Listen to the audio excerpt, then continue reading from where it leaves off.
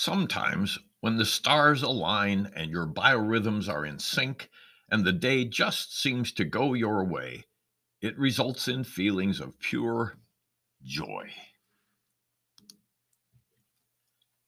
At the risk of oversimplifying my essay titles, see my most recent essay, Hope, I am compelled to write today about what is foremost on my mind, and that, quite simply, is the unmitigated joy of feeling good, of even temporarily shedding the otherwise constant companionship of chronic pain and uncertainty and doubt for one glorious winter day in the heart of January. Yesterday, for reasons known only to God and the universe, I was 40 years old. And what a day! What a feeling that was! I knew when I awoke that this day would be different.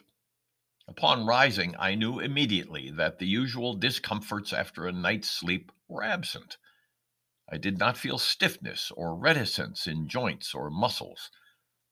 By itself, that experience was a revelation which immediately had me recalling times past, when a good night's sleep would be affirmed by the energy of a new day. I was reluctant to acknowledge the freedom of movement, as I know how quickly it can be lost in a sudden move or awkward crouch. But the miracle of the morning followed me throughout the entire day, a sun-filled day in the midst of a cloud-filled winter.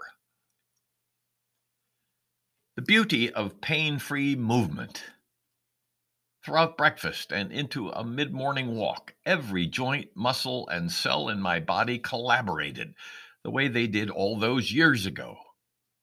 My gait was long, without limp, my neck set and my shoulders perpendicular in straight posture. The hallmarks of days gone by returned as if to salute an earlier time and health. In addition to the freedom of movement, did I note that the cloudless sky was somehow brighter? All along the campus walk, I thought that students seemed happier, brighter. Movement is an indulgence.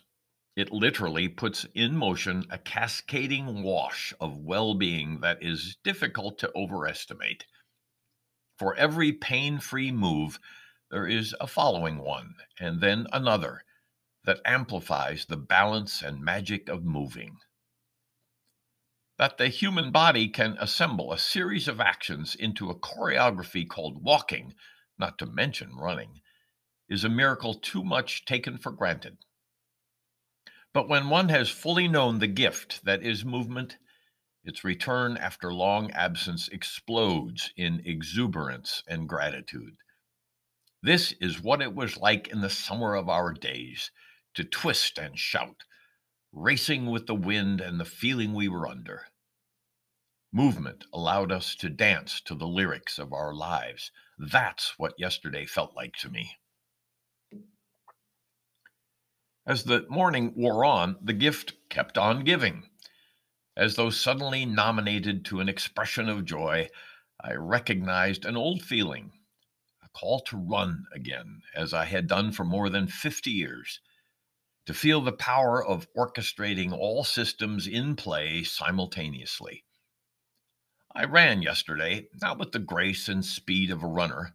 I know that I was never blessed with gifts such as those, but with the love and appreciation of a grateful plodder. I might well have been running through the open meadow beneath the Jungfrau, as in years ago. On that occasion, the proper follow-up was a splash in a low mountain lake. Yesterday, I jumped into a pool and swam in straight lines. My afternoons are often filled with writing, essays, a book about Katie and me, emails, messages to whomever. It's often the most reflective time of day for me. Yesterday, the adrenaline flowing in my veins coaxed words that fit, phrases that expressed what I felt, and ideas in which I found pleasure. Even in the sedentary moments of my afternoon, every cell within me seemed to be in sync with who I am, who I want to be. Could I somehow capture this? Where had it come from? The miracle was worthy of tears. Sitting would have been defiance in the face of such physical harmonies. So the late afternoon beckoned me to the weight room and an increasingly rare test of lifting, activity that I have feared might be lost forever. The weights were small, but the affirmation was high load.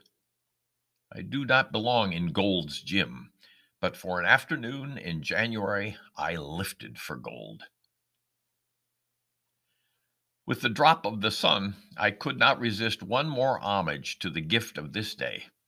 I rode my indoor bike and sped into the future as fast as it would take me. Who knows what tomorrow might be like?